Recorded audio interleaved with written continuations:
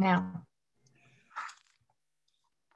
Good afternoon, everybody. This is Christian Thwaites of Bryan Janikowski. Welcome to our monthly market update webinar. I hope everyone can see the screen in front of me. Beautiful picture of Marin, and I'm on the website on one side, and Carolyn O'Neill's on the other. And we'll open it up to questions. And I think questions can be accessed through the web. So if you see a space for questions, just feel free to fire them up, and we'll answer them as we go along or at the end. Quite a lot has happened in the last month since we last talked. I think the biggest topic of the day is the inflation debate, which is essentially a tussle between the group that feels that the economy is on the mend, that there are some inflation indicators out there, that now we've had a big stimulus, which is likely to push some of those inflation boundaries a little further. And another group which has been used to a decade and a half, or actually more, of inflation never really reaching the Fed's target of 2%, an economy which has been operating under its capacity and therefore has quite a lot of headroom to expand without triggering inflation. Like a lot of these things, there's a lot of nuances to it. I don't want to sort of come out strongly on one side or the other. I do think the inflation concern is a little bit overdone at the moment, but it's real. It's not to be dismissed. And of course, the market is debating this as we speak. It's going to come up in both the fixed income markets and increasing in the equity markets. Anyway, that's really the big topic of the day, and that's an improvement, because for much of the last 15 months, of course, we've been talking about this absolute brick wall the economy ran into over a year ago, where it essentially came to a full and immediate stop when we saw the biggest decline in output and most sudden decline in output we've ever seen, certainly as in 70, 80, 90 years. The financial crisis, which was very broad, also very deep, happened a little bit more slowly. I would say that the damage done to the economy by the COVID lockdown, it doesn't compare to the damage done to the economy in the GFC. And it's taken it took many years for employment to come back to the level that it was pre-GFC, post-GFC, something like 7 or 8 years. And I think the output side never really got there in terms of regaining its momentum and on the trajectory it was before. There's a long fix for a very difficult problem. The COVID bounce back will be quick, and that's kind of our first point here, is that this lockdown has been incredibly hard on a lot of people, and people particularly in the consumer client facing parts of the economy have been hit hardest in terms of job losses, lower wages, and dependency on unemployment benefits. But those parts of the economy should come back relatively quickly. And again, unlike almost every other traditional recession, there hasn't been a destruction of capital in the form of excess borrowing, excess building, investment. So none of these things need to work their way out of the economy. It's something where, as we mentioned before, demand was shut off like a valve. It'll come back relatively quickly, and the snapback, I think, will be relatively quickly, and we'll just see more of it as we go into Q2. The stimulus, which is bounced between the House and the Senate, is now back with the House, should be signed within the next 48 hours, is unusual in that it nearly all just puts extra cash and spending power into people's pockets. So there's the $1,400 family credit, which tails off. So it's really going to the most needy. And that's very unlike the tax cuts from 2019, which benefited the top 5% of wage earners. This really does benefit the bulk of the wage earners who've been hurt most of it. So I think it's very well targeted. The other thing that's I think interesting about this one is that it puts in a child benefit allowance, which is actually quite generous. It's about $300 up to per child up to a certain age, and then there's about $3,600 that per child that could come into people's income, and that's not dependent on having a job, which is good news in my view. It sort of puts a little bit more spending power into households that need it most. There are other parts of it which extend the unemployment benefits, which is good. And there is a very positive multiplier effect between unemployment benefits and the broader economy. So keeping as many people spending as possible is a good thing. The other thing that I think this does is that a lot of this cash will be saved. So that's one of the points I'll make further on down the road. Some of it will go towards, forbearances of rent and other closure of, real estate that were forbeared up until this type of point. So a lot of it's going to be a transfer of money from the government to an individual to then, expenses that were suspended essentially for 6 months or 9 months. That's not inflationary. That's just moving it from one pocket to another. But there's a huge pent up demand for services. We hear lots of anecdotal evidence about trips being booked for July, August. I'm sure all of the traditional tourist destinations are going to be pretty busy. Again, assuming the lockdown sort of is relaxed sort of at the same rate that that we think it is. Some services don't come back. You don't go to 5 haircuts to make up for the 5 you missed, or suddenly go out to a restaurant 5 times a night just suddenly to make up for all those you've missed. But a lot of them will be where people will feel that they can spend again. And again, there's a huge amount of savings to go into those industries. You've got 60 million people vaccinated. I think the number of vaccinations is about 70, but a lot of them have the 2-shot ones. So the number vaccinated is still a little bit low. We have one of the highest, I think the highest vaccination rate in absolute terms in the world for sure. But per capita, it's pretty strong by now. So that seems to be happening. I'll show, your experiences at the local level may differ, but at the national level, these vaccines are getting to where they're needed. Again, since we've last spoken in early March, the bond market has continued to sell off, not drastically. The rates have slowly crept up from about 1% to 1.5%. That's it has not been a disorderly market, which I think is what the Fed would be worried about. 2 of the Fed governors, Jay Powell, of course, the chairman, and Lael Brainard, who's very smart about these things, and a couple of others, have said that they see this, they've taken note of it, and essentially what they're saying is this isn't disorderly, this isn't a liquidity crisis, so they don't see any need to up the bond buying or do more sort of verbal intervention and forward guidance. And for them, I think it's just for right now it's still pedal to the metal of low rates. We're not anticipating a Fed funds increase until 2022. They might announce some tapering at the end of 2021, depending on how the economy is going. That just means they'll be buying less treasuries and mortgage backs than they are now. But I don't think they're about to make the monetary conditions much tighter. So there's some inflation risk for sure. We're going to see it in the short term, just because we're, for the simple reason I've mentioned this in the blog a few times, you've had things like oil and energy and some metal stocks bounce back from where they were a year ago. We're kind of on the 12-month anniversary when one of the oil futures notoriously traded negative, and spot oil was about $10, $11, $12. Now it's 50, 60. So that passes through in gasoline prices, heating prices, diesel prices, aviation fuel doesn't really matter anymore. Because they're not using it, but all those kind of get passed through, and the base effect from low prices 12 months ago to slightly higher prices now will happen. We had almost negative inflation for 5 months last year, starting in March, ending in the end of the summer. So there will be some year-over-year inflation numbers. You'll see about it. Bloomberg will talk about it. A lot of talking heads will say, there we go, I told you inflation was coming back, but it's really not. It's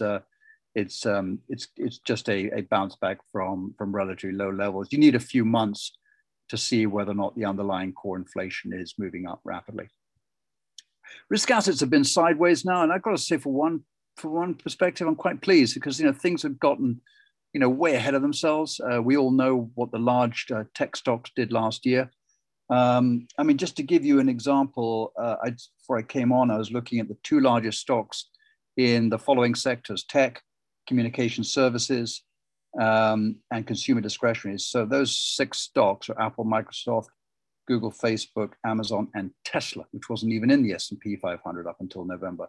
You throw the market caps of those together, you're at $8 trillion out of a market cap of 32. So whatever that is, a lot. It's about 10%, 15, 20% of the market, something like that, 6 companies. But you take the 6 biggest companies in the financial, industrial, and energy sectors. And so interesting enough, those are JP Morgan, Bank of America, Honeywell, Union Pacific, Exxon, and Chevron. And those add up to 1.5 trillion. So you got the 6, and they employ more people than the others by quite a bit. But that just gives you an example. The 6 biggest in the big sectors that are being running, nearly 8 trillion. The 6 biggest in the sectors that haven't been running, 1.5. So there's still a lot of catching up to do. And I think some of the tech stocks and some of those names I mentioned, ran way ahead of themselves. So we are kind of seeing a sideways drift for now. The important thing is we're seeing more market and sector rotation. That's good. It means that people aren't abandoning the market. They're just trying to find value in other places. And I think that, some excess needs to be taken out of the system. And I'll mention those by name later on. Okay, just to kind of take through what I'm sure you've been following in the news. This is borrowed from our friends at Pantheon Economics, but there it is. The blue line is really what I look at, which is coming way down. So this is the number of new firm cases per day. Interestingly, the COVID tracking project, CTP or whatever it's called, which came up last year, has stopped publishing numbers as of March 7th. And I don't think that they've run out of funding or anything else like that. I think they see that the worst is behind them. So now we get our case information from John Hopkins and the World Health and a few other places. They have to kind of be amalgamated. But, you can see definitely the number of cases has come down a lot. Remember, we hit 250,000 a day. You can see up in the top number up here back in December. Things look pretty bleak. Remember, vaccination day was November the 11th, 2 days after the election. And then so since then, the number of cases, have come down due to that second or third lockdown. So that definitely seems to be, moving in the right direction. And this looks good too. The number of vaccinations, this was 1.2 million a month ago. We're now at nearly 18 million. And it was 9% of the population, and it was 16%. So we're certainly kind of moving ahead well on that. And I expect this number here was a little bit of, this was the Texas outage and the storm outage in the Northeast. So that's the dip there. And then it suddenly started to come back quite solidly in the last few weeks. So that seems to be, going well. Let's have a look too at where we were with the back in January. This was the dreaded third wave. This was the first one, second one in midsummer, then this third really terrible one sort of in November, December time. We were pulling away nicely from the rest of the world here in terms of this is a number of cases per 100,000. So this was kind of rapidly getting out of control. Now you look at these numbers and there's a big drop, and there's the United States. It's kind of fallen through the Italy and France and European level. As I said, we're at about, on a 7-day moving average, we seem to be around about 20 or 30 per 100,000. So that's the one to measure. In absolute numbers, it's about 40,000, but this is 20, 30 per 100,000 of the population. So it's definitely moving. Germany is kind of flatlining, and I think this still is hidden here behind the European Union and Italy. But you can see this kind of sideways. That's the winter storms. That's the Texas outage. And now it's begun to decline again. So that's all good news. It's all kind of moving in the right direction. I think I read somewhere we had the kind of worst take on of COVID and sort of worst case experience, but we got one of the better vaccination programs.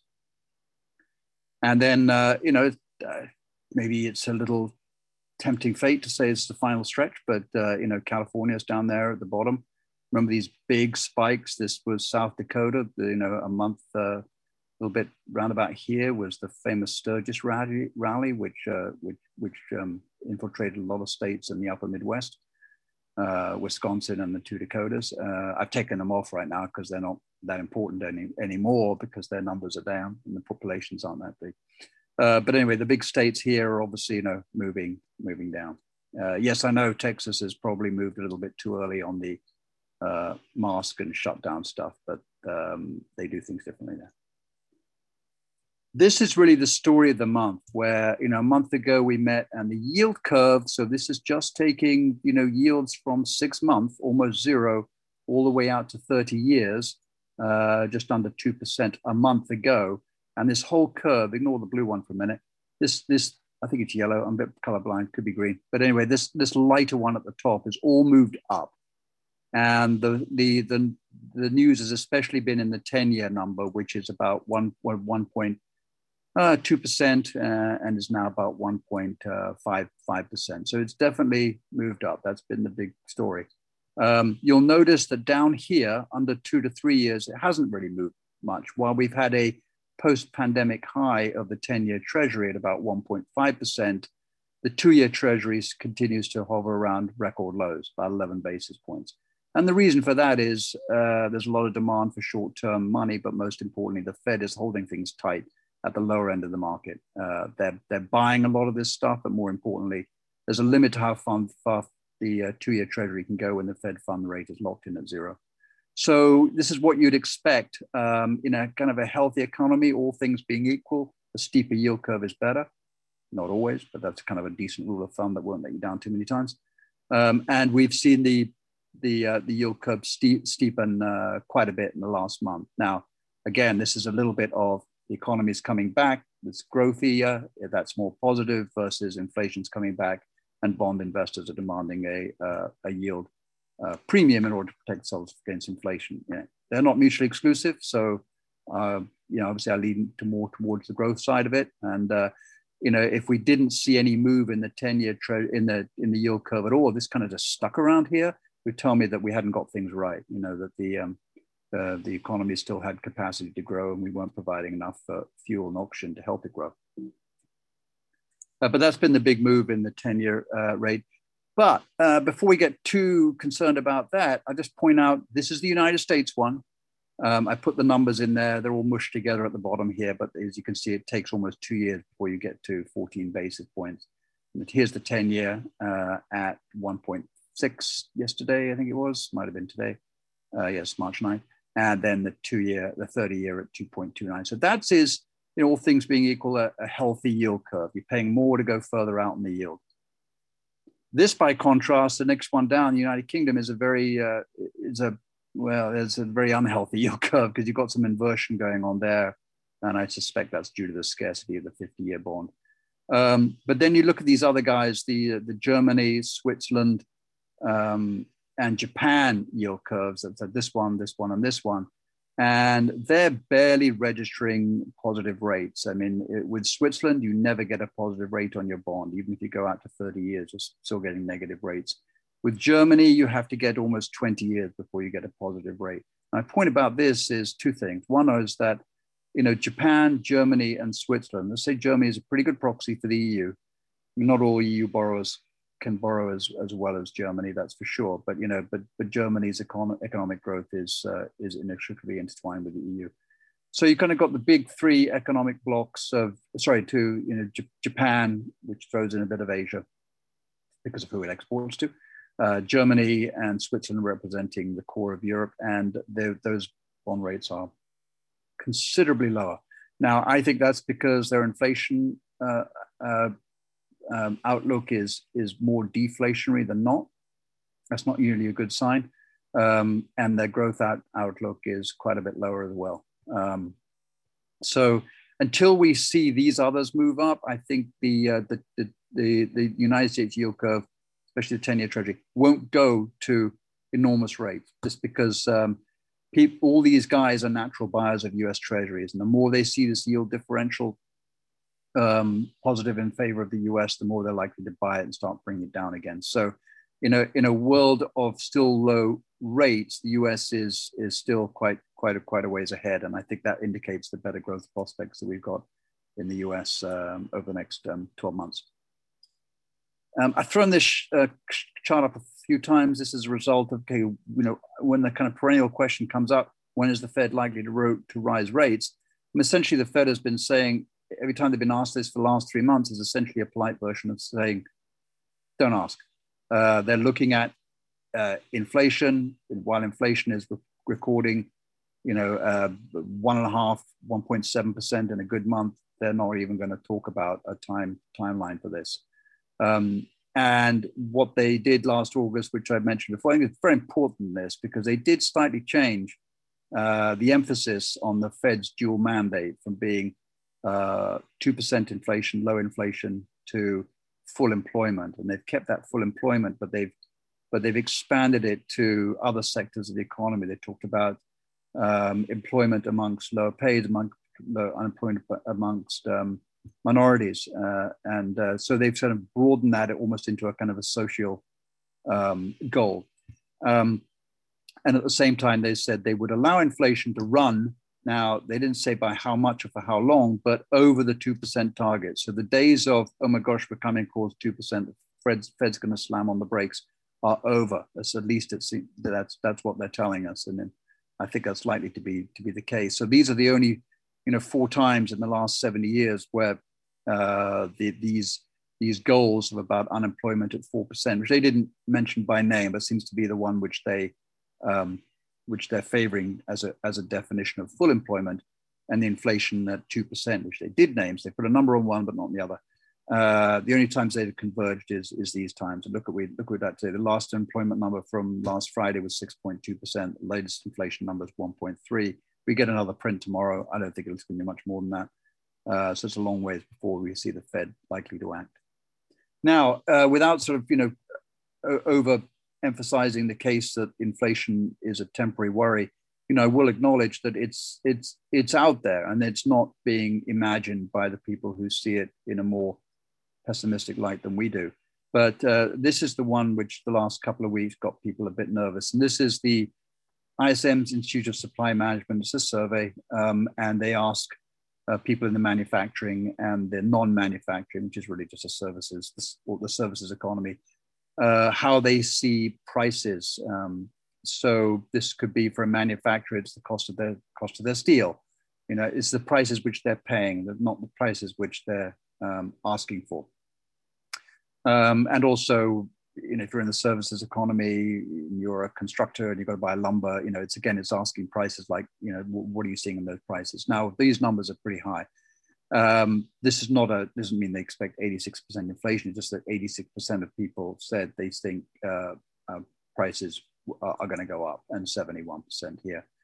And that's been high before. And in most of these cases, it's come down pretty quickly. And if I tracked an inflation number under here, there wouldn't necessarily be much correlation between what these guys are paying and what they're then feeding through in final demand prices. In other words, some of these prices they might absorb by higher productivity, or they might switch materials, or they might just have lower margins. So it's not a direct one-for-one, but I do point it out because it is quite a big jump from where we were, a year ago, where things were very deflationary, and now it's moving up. So again, this is what the group which deals that inflation is going to be a rather tricky problem would point to, and it's not without merit. The question is that does it pass through to the broader general economy? The other one is commodities. I've mentioned oil. Similar story in copper, nickel, aluminium. These type of base metal prices. Also, silver tends to be in there. We've kind of put a lot of this number here. 17.92 is a kind of a basket of different type of commodities. So it represents the metals as well as energy as well as food. So this is year over year. It's up 17%. Here we are with this core inflation at 1.4%. Sometimes that goes up. Like here's a good example. In 2008, saw a big spike. The commodity index was up 40%. That was all to do with copper right after the great crash and a big demand from China. Did it feed through to inflation? No, not really. I mean, inflation took a dive down and a small climb up. So again, you have to be careful to saying, well, just because we're seeing inflation in some of those input prices from the chart before and from the commodity side, will that lead to greater increases in our day-to-day price inflation? And the answer is a little mixed, as from this slide. So, but again, kind of weighing all these together, what have we got so far? We've got some input prices, we've got some commodity prices that are going up. Does it lead to broader, wider, deeper inflation? That remains to be seen. I look at this one as probably the most important indicator. It's really, are wages going up? This top one is the hourly wages, the 5.2%. So you look at that and you go, my God, it really kicked up. Great thing to happen. You're in work and your hourly wages went up 5%. But as I mentioned a couple of times before, this is really a sleight of hand statistical illusion because it's the hourly wages we get from the unemployment report, and the people who lost their jobs the most were in industries which paid much lower average hourly earnings. The average weekly earnings, remember, about $1,000 on average, and the people who lost their job in things like the travel and leisure sector earn about 350. So, a lot less. So take them out of the pool, and it looks like everyone else has had a pay rise. So this one is not worth looking at. And in fact, that's going to go negative in the next few months as more of those people come back into the workforce. These are the ones to look at, which is unfortunately come out quarterly. But this really shows that, what the employers are paying, both with benefits included and wages. And they're sort of, there they are, so 2.6%, lower than they were a decade ago, a little bit higher than they were 5 or 6 years ago. But, a move from 1.5 to 2.5 isn't really enough to start triggering a lot of inflation. But so if these start moving, then I'd be more concerned about inflation. And they're not the most timely of statistics, but I think, the fact that we have to wait for them is a good thing. Otherwise, we react on every single data point. But so far, this is showing that employment costs are low and are staying low. The small business sector, the NFIB, National Federation of Independent Businesses, very important. These companies that is an industry which represents companies with less than, I think, 200 employees. We remember that the US workforce, I think 40% of them are employed by companies of less than 50 people. So how these people feel, how this NFIB feels about the future, well, we kind of look at the latest data and says, what's your outlook for expansion in the next 3 months? And what's your outlook for compensation plans in the next 3 months? You've got very, very low numbers here. People back in the, Trump tax cut time, they was expecting a big expansion there. Then that number got up to about 35%. But now it's kind of way down and kind of similar to what it was, 7 years ago. I think if you saw an inflationary pressure, you'd see the NFIB, they're usually the first off the bat to talk about, well, we expect to have to pay people more in the next 3 or 4 months. So far, that's not signaling that at all. And the other one is the deficits. There's no doubt the deficits are going to get big. And I think I saw the CBO, the Congressional Budget Office, came out with something the other day, which is that the national debt will be 200% of GDP by 2030 or 40 or something like that. Good headline. It doesn't really concern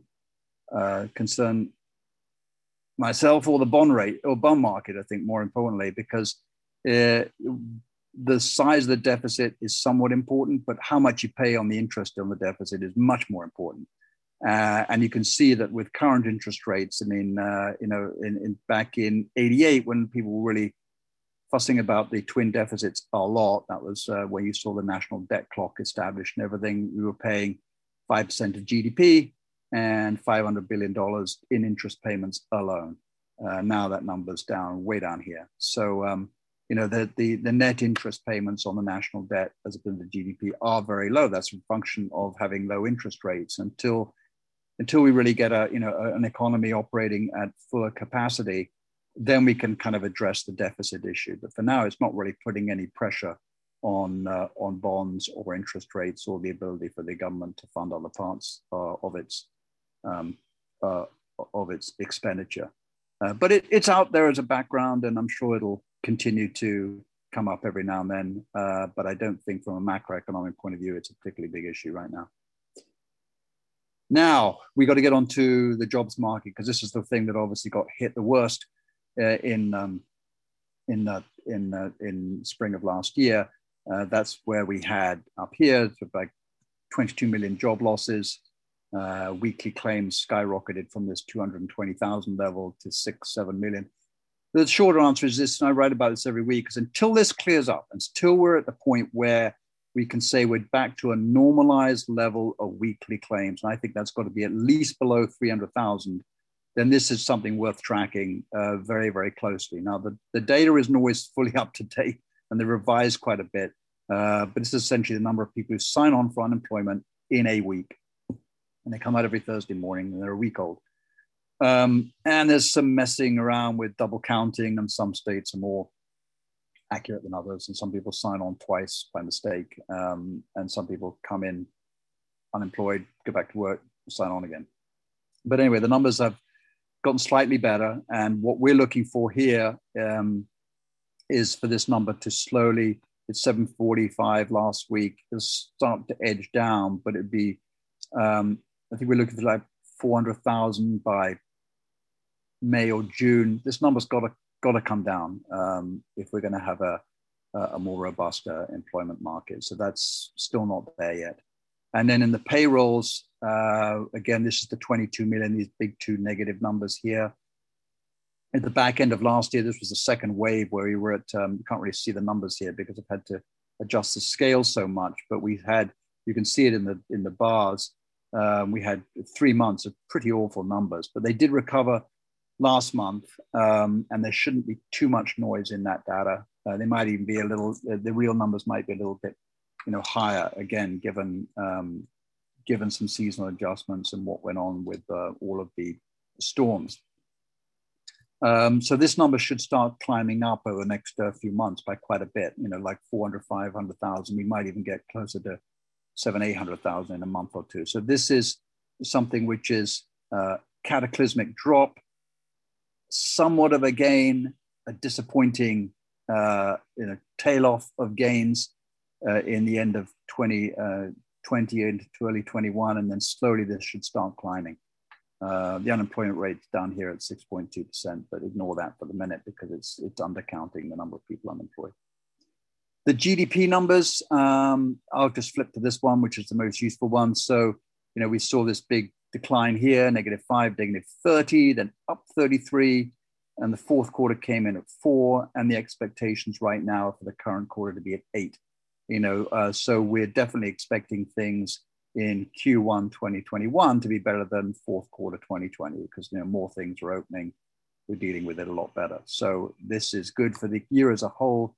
Bit difficult to tell how quickly it will snap back, but I think we could be looking at a 8-10% number of GDP for the year as a whole. That'll sort of get us back to the starting point, which is good. But these GDP now estimates are a bit volatile because they kind of work them off data points that come out through the quarter. But eventually, by the end of the quarter, the Atlanta Fed's pretty much in line with what the real GDP numbers are. So we've only got 2 more weeks left of the current quarter, and they, unless they have a big revision down, which I don't think it will, we're looking at somewhere between 6 to 8% growth, and that's pretty much baked into prices right now. Consumers continue to save. I mean, a lot of the money that was sent in the first wave went into personal savings rate. This is, normal savings rate back here was about $1 trillion in, and that's just savings accounts normally, so it's one away from checking accounts, but it's fairly liquid assets. It's not tied up in illiquid securities and things like that. And that's obviously rocketed up to as high as 6 trillion. Some of it's been spent down, but it's about 4 trillion now. It'll go up again as a result of the current stimulus, which will, I think the first check should be going out, hopefully within about 2 weeks. But you can see the savings rate. This is a normal savings rate, somewhere between about 5 to 6%. It shot up to 35%, and now it's back at 20%. So it's important to remember that this number will go up because of the new stimulus check rounds coming out, and this all represents pent-up spending. People are not going to keep saving at a 20% savings rate. They just don't do that if they're feeling more confident about the world.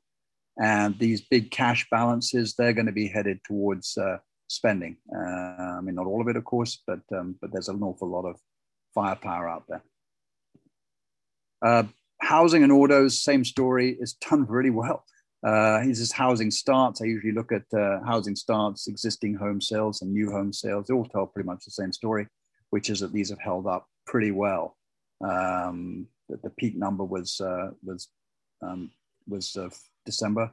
If you take this further back, this is still, we had housing starts of 2.2 million in 2004, 5, 6, prior to the crash. It doesn't need to be that high again. As many of you know, that was a very speculative bubble in housing, which took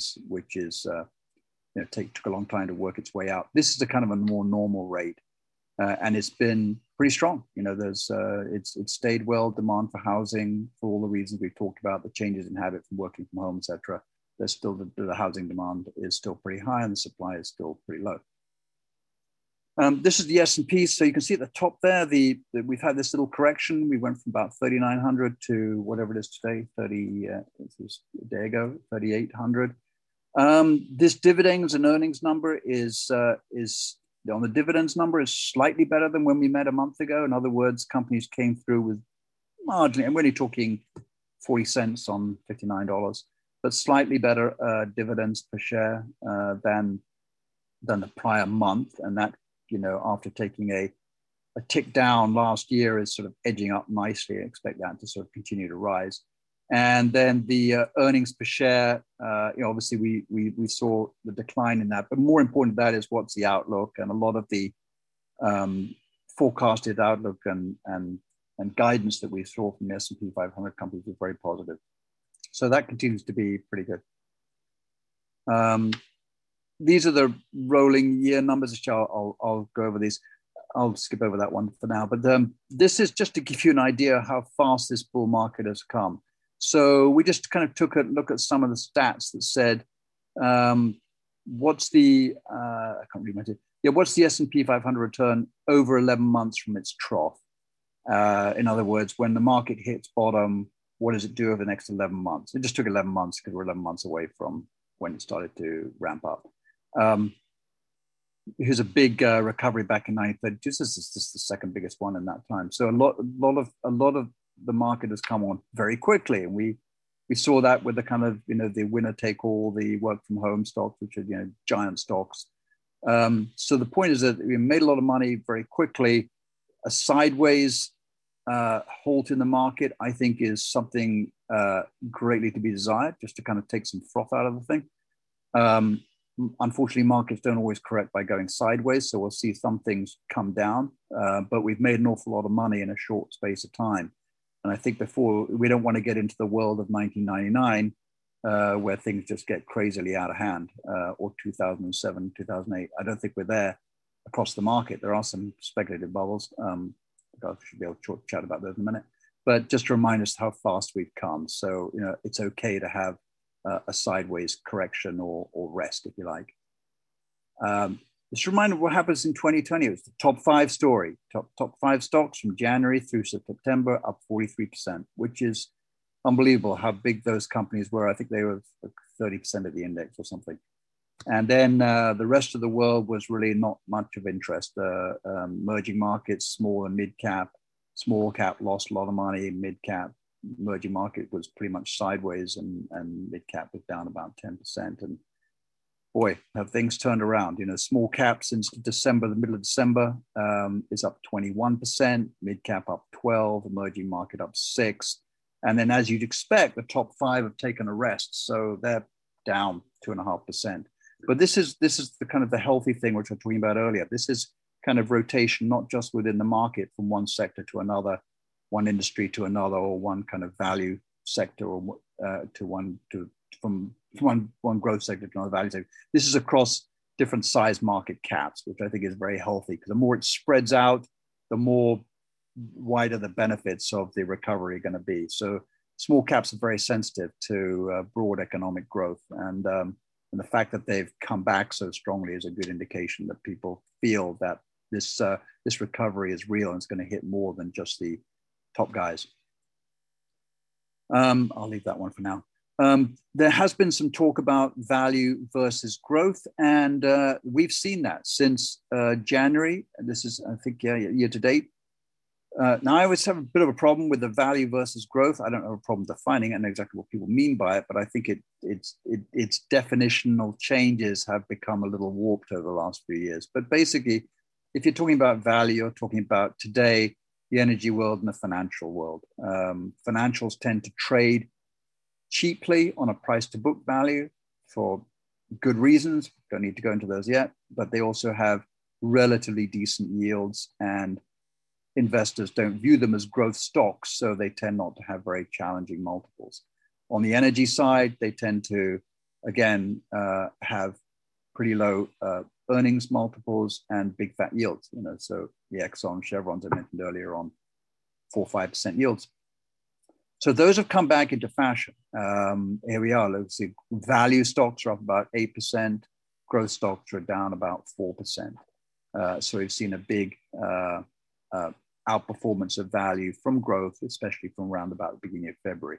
Now, longer term, it's a very different story. If you there are times when value does well, back here in 2006, but if you put $1 into value versus value or growth back in 91, you'd be, almost double the amount of money you made in value. But I think the point I take away from this is, yes, the market is expanding out a little bit. Markets are a little bit more recognizing that some sectors have been left behind. Growth stocks have been bid up so high that now people are looking around and saying, well, maybe with higher interest rates, which is important for financials, or the broader economy getting more uplift from it and spreading out a little bit, maybe these value stocks are going to bring some of their own growth to the table. And I think that's what's going on. So the last 4 or 5 years, you just watch Exxon go sideways as everybody thought, the demand for everything they make just kind of came down. Now, I think that, with the economy broadening out, that kind of stock can see, a broader demand for its products at higher prices. So they kind of take on a little bit of a growth example. Now, I did mention that there are, some excesses in the market. And the ones I kind of looked at is, I think the IPO market got slightly bonkers. Whatever your views are on Airbnb and Uber and Lyft and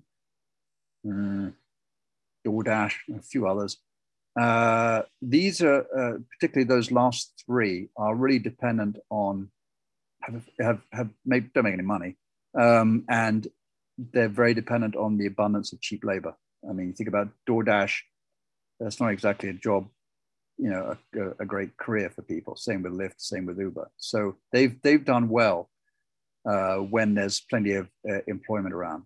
Now, if employment gets tighter, I think those companies are going to be toast, just because they'll have to pay much higher rates to keep the thing going. So, but for now, up until very recently, these names came on the market that have been around for 10 years or more. They were the so-called unicorns. They were worth $1 billion and still within the VC hands. And they came to the market and they did very well. The other one is the SPACs, which is the special purpose acquisition companies, which is essentially a blind IPO where you set up a company with cash and it acquires a private company and gets a reverse listing. I've oversimplified, but that's basically what it is. And then the other one is electric vehicles. And this is some of the SPACs and the electric vehicles. And look, this is just January. They had this up there doing well. This is Nikola, which is a car company, electric car company, which I don't think makes cars yet, but it's promised it will do. It's worth $70 billion. Tesla, we know about. Li Auto is a real thing. Forum Merger is a SPAC that backed into some of these electric vehicles. Blink is, just like its name implies, one of these charging companies that has stations dotted around the country or around particular routes to take on. But look, this is the point, how much they've come down, 30-40% corrections. Now, this is normally a kind of a good excess blow off and no one really gets hurt.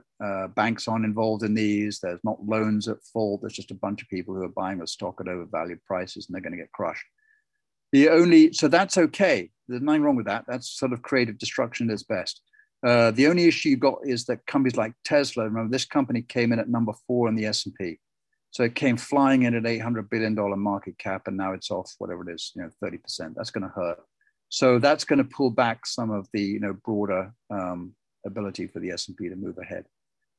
But the three that I mentioned, the IPO, the SPACs broadly, as well as the electric vehicle stuff, these are excesses, Bitcoin probably as well, but they're not big enough, and this is the important point, to sort of damage the rest of the economy. When you see a bank go belly up that's a real problem because of the leverage involved. I mean, the banks were leveraged 50 to 1. These guys are not really leveraged. There'll be some equity shareholders who get wiped out, but bondholders and creditors won't get wiped out. And also these companies don't come to the government for financial aid. So you get a problem if there's a problem in the financial markets, financial industries, those insurance companies, banks, obviously most important.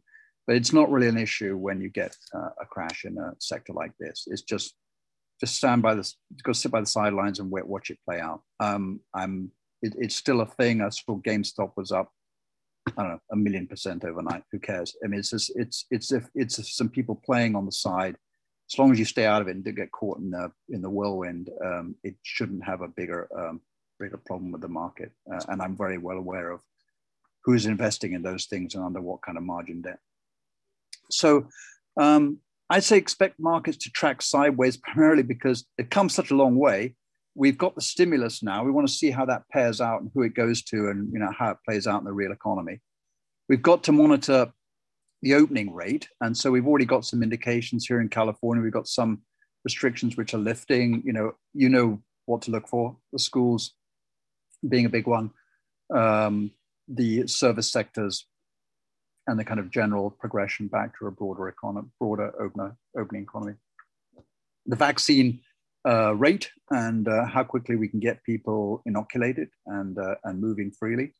The stimulus, as I said, is sort of okay. That's there now. We've got to see how that plays out over the next month or two. I think it's the outlook for that is I'm very optimistic for that. And then we've got to keep signs of the inflation. Yes, it's possible. The sell-off of the bond market and the Treasury inflation-protected market is somewhat a recognition that inflation will get higher, but inflation was very low, and the Fed wants to see it higher.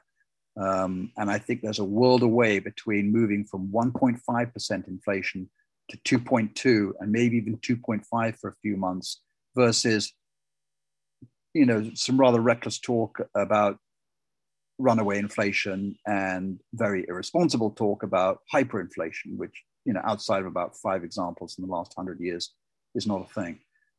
So I think we will see some uptick there. Some interest rate sensitive market assets will react to that, on the positive side. Inflation goes up, usually quite good for banks in the short term. Because the interest rates go up, but it won't be necessarily good for treasuries. And we've lightened up on those. The consumer arrival will be very strong. See it play out, I think, in nearly all sectors. And the corporate sector remains very upbeat. I mean, we monitored the fourth quarter earnings calls a lot. And generally, companies are in pretty good shape. I mean, there are some which are going to come from a long way back. A Carnival Cruise Line has gone from a dead stop and it's got to start filling up boats and moving those again. But a lot of companies outside of those types of sectors have cut some costs. They've kind of prepared themselves, I think, very well for an uptick, and we've seen this in sort of mid-cap stocks, manufacturing stocks, which have posted quite good outlooks, and some of them are trading at record highs. They're not record earnings yet, but they're certainly the outlook that they see is pretty good, and I think the margin should remain strong.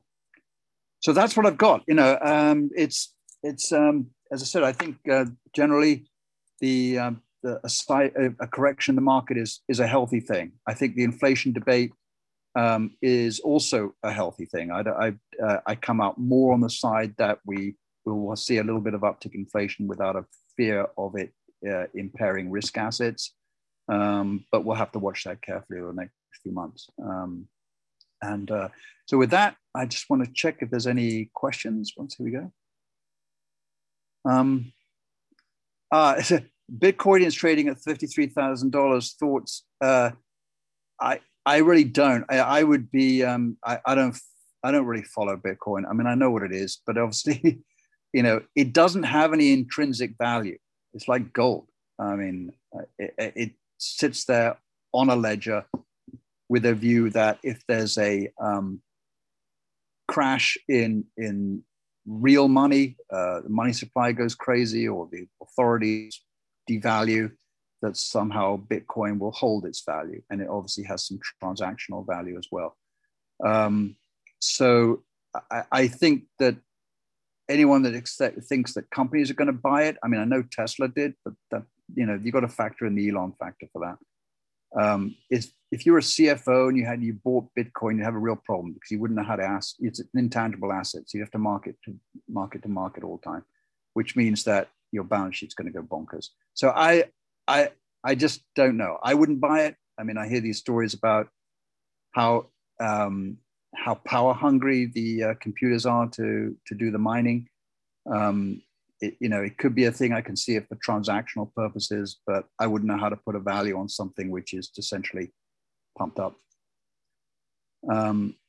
Non-fungible tokens. I put that into the same category, and I'd say I don't know an awful lot about those.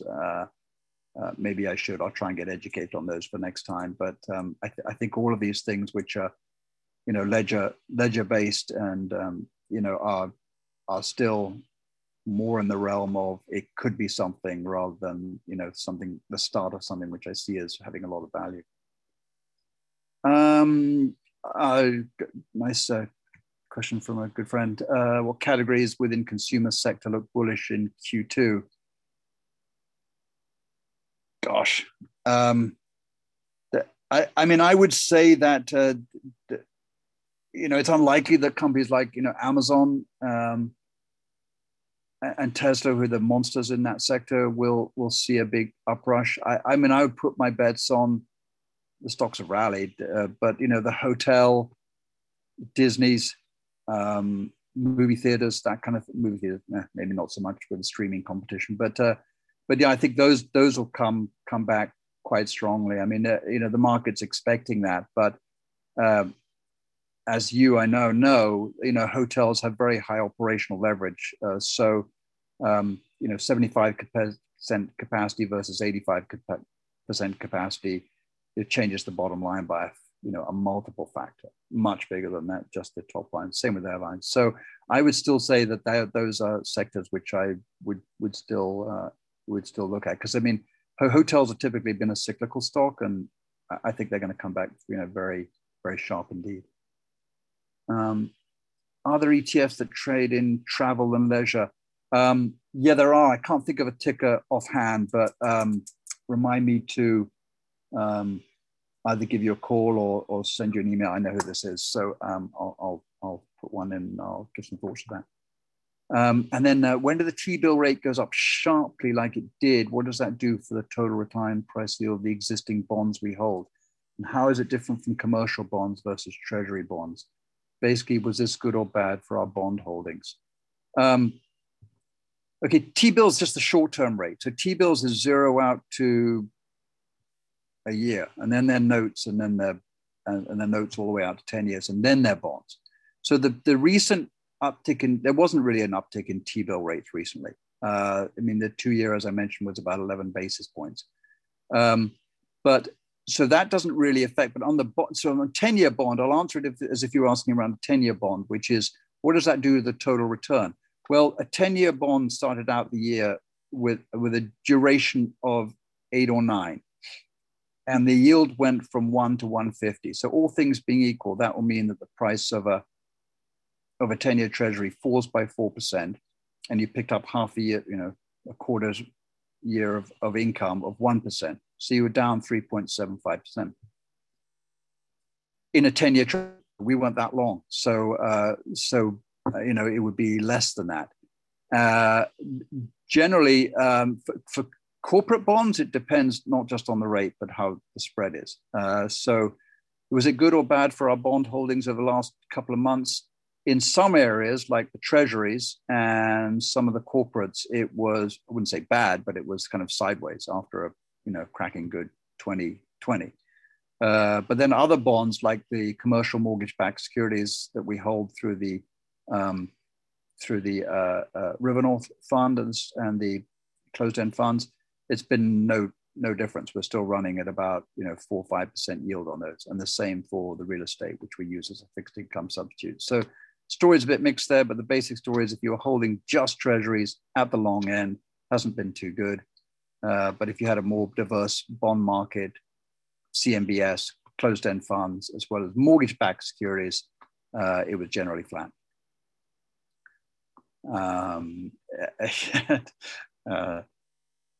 Someone just giving me their opinion on some very good market timing, which is great.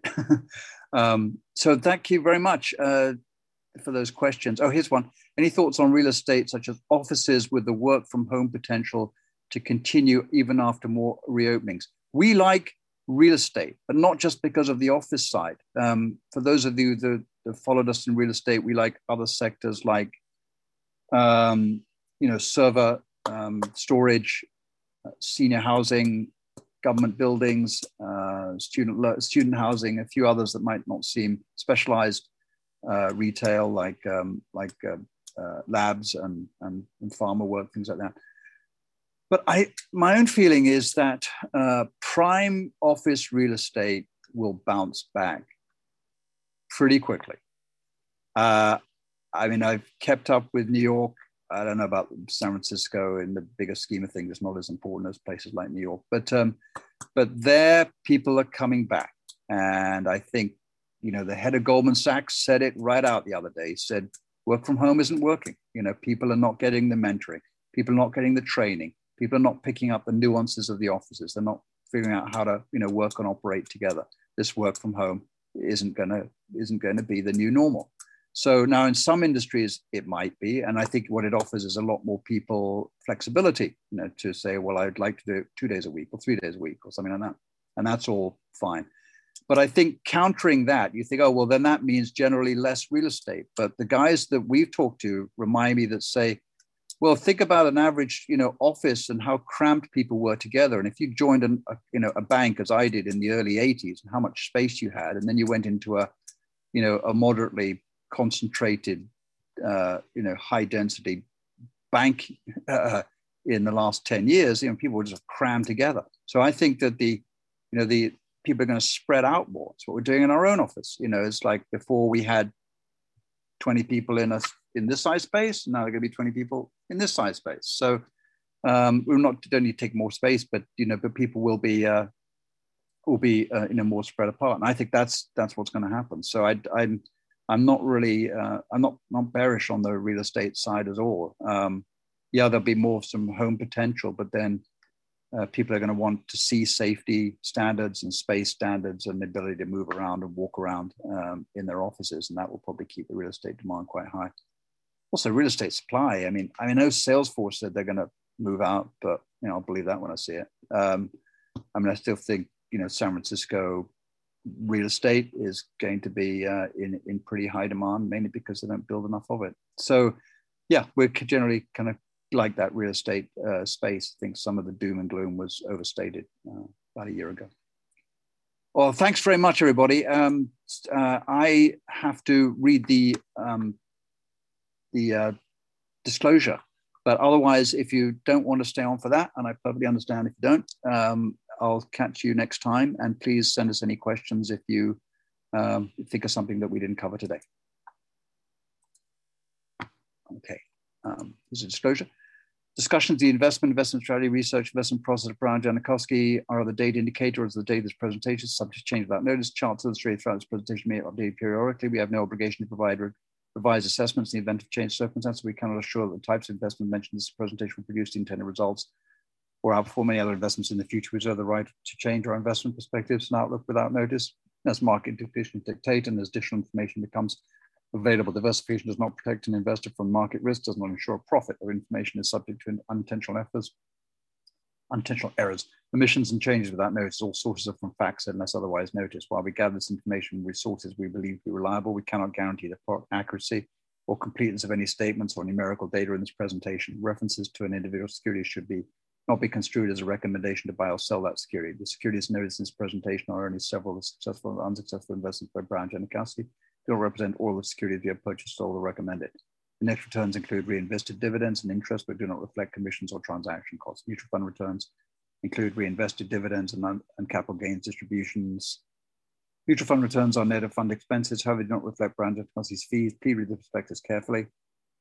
Before investing or sending money, past performance no guarantee of future results. We may reference various hypothetical investment illustrations for illustration purposes only, not for investment recommendations, not guarantee indication of future results.